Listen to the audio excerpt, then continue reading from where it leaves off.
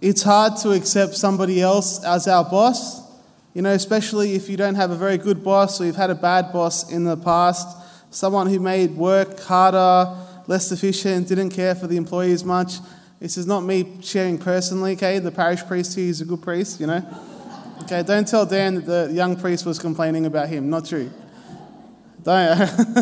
He's a good boss. Now, maybe sometimes in life, unfortunately, though, we get bad boss. We might have someone who makes it difficult. And in those times, of course, we can immediately think, oh, if I was boss, I'll just do it so much better.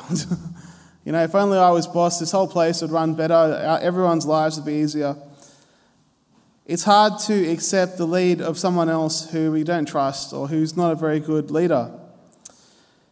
I bring this up because noticing the human tendency towards being led is important, because as Christians, we don't have the last say.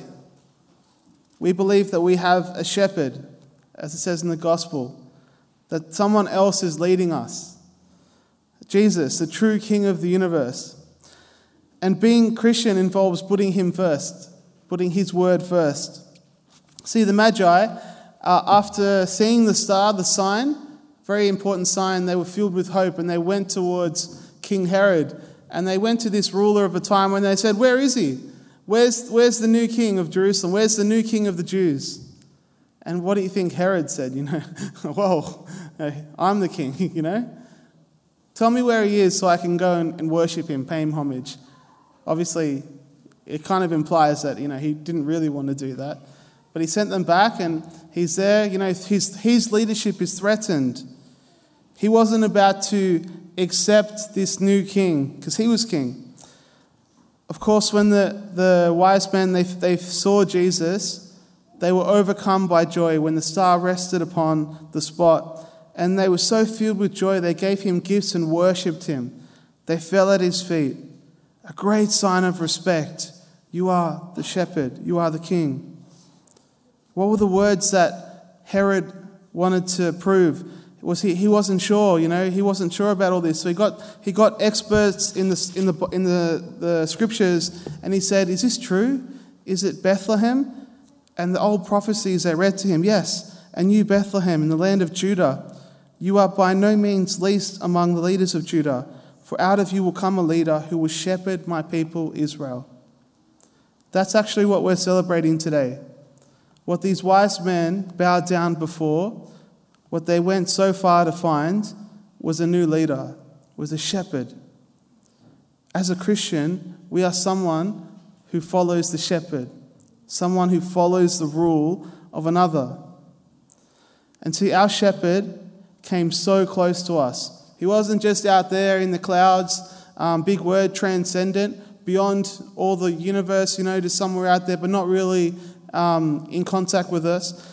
As Catholics, we use the word incarnate, incarnation. See, if there's any Spanish or Italian speakers here, or those who might speak the old language Latin, the word carne, flesh, incarnation, infleshed, one of us.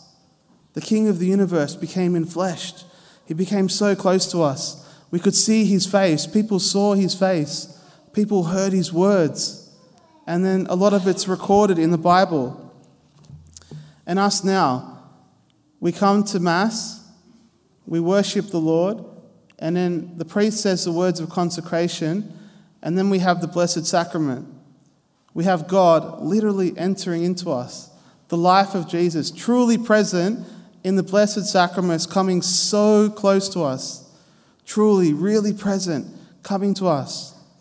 See, our shepherd comes close. So close that we can have a relation to him. We can actually be led by him in our lives.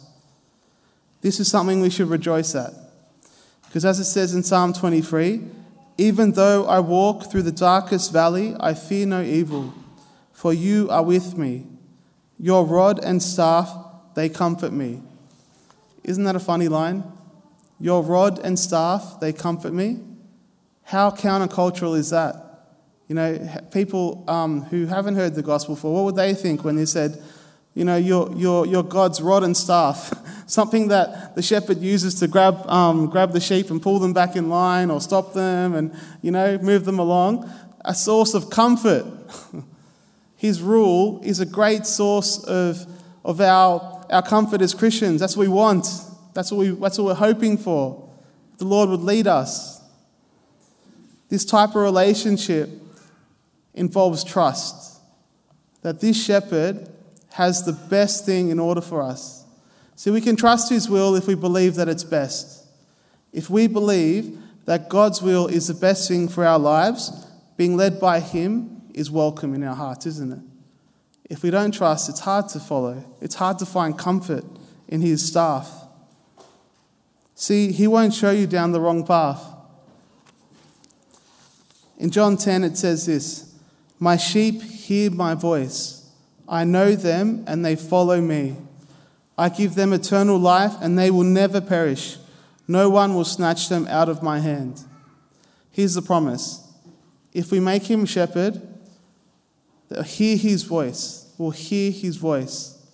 We'll actually be able to be led by him in a tangible way. Actually be able to hear his voice and follow him. And we'll never be separate from him. That's the promise we all have. And this is what promised to all us Christians. And also says, "I am the good shepherd. The good shepherd lays down his life for his sheep. The hired hand who is not the shepherd and does not own the sheep sees the wolf coming and leaves the sheep and runs away, and the wolf snatches them and scatters them." This shepherd is completely worthy of our trust. This one, Jesus, when he grew up, he laid his life down for all of us. That not even our sin, our disobedience, nothing can separate us from the love of God. That's the gospel message. That for all eternity, nothing can take us away from our shepherd. Are we open to having Jesus shepherd us this year? Are we open to being like the Magi?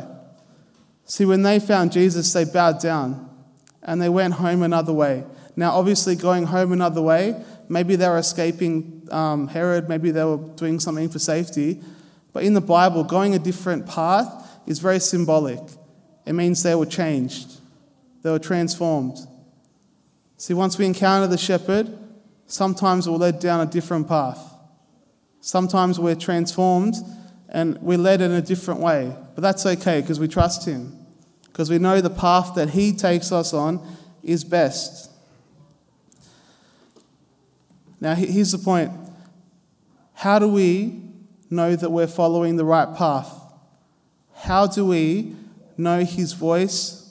How do we receive what's promised to us? Know the will of God for our lives? It's the question that we get asked constantly. And it's a question that, of course, all of us have to answer. How am I knowing I'm going to hear God's voice and be shepherded by him? The first point, and the point I'll give you today, the most important thing is to come close to him.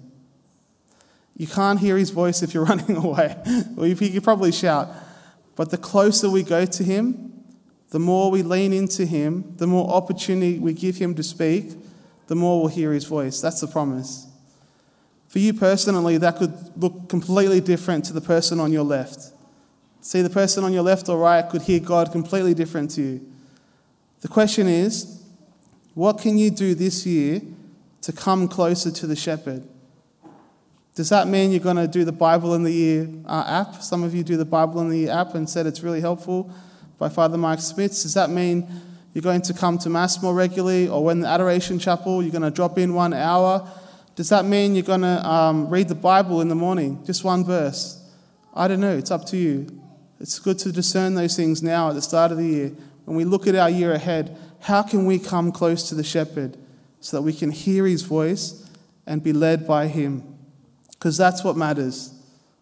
That's what's promised to us. A better path and a shepherd who will never let us leave him, who will protect us, and nothing can separate us from his love. In Jesus' name, amen. Hello, Father Dan here. If this homily has been helpful, there are a few things I'd love for you to do. Firstly, subscribe to this podcast or share this episode with someone who might find it helpful. And consider also helping us to expand our mission and reach out to more people by donating at stbenedicts.com.au/donate, or you can click on the link in the podcast description. Thanks so much for joining us and have a blessed week.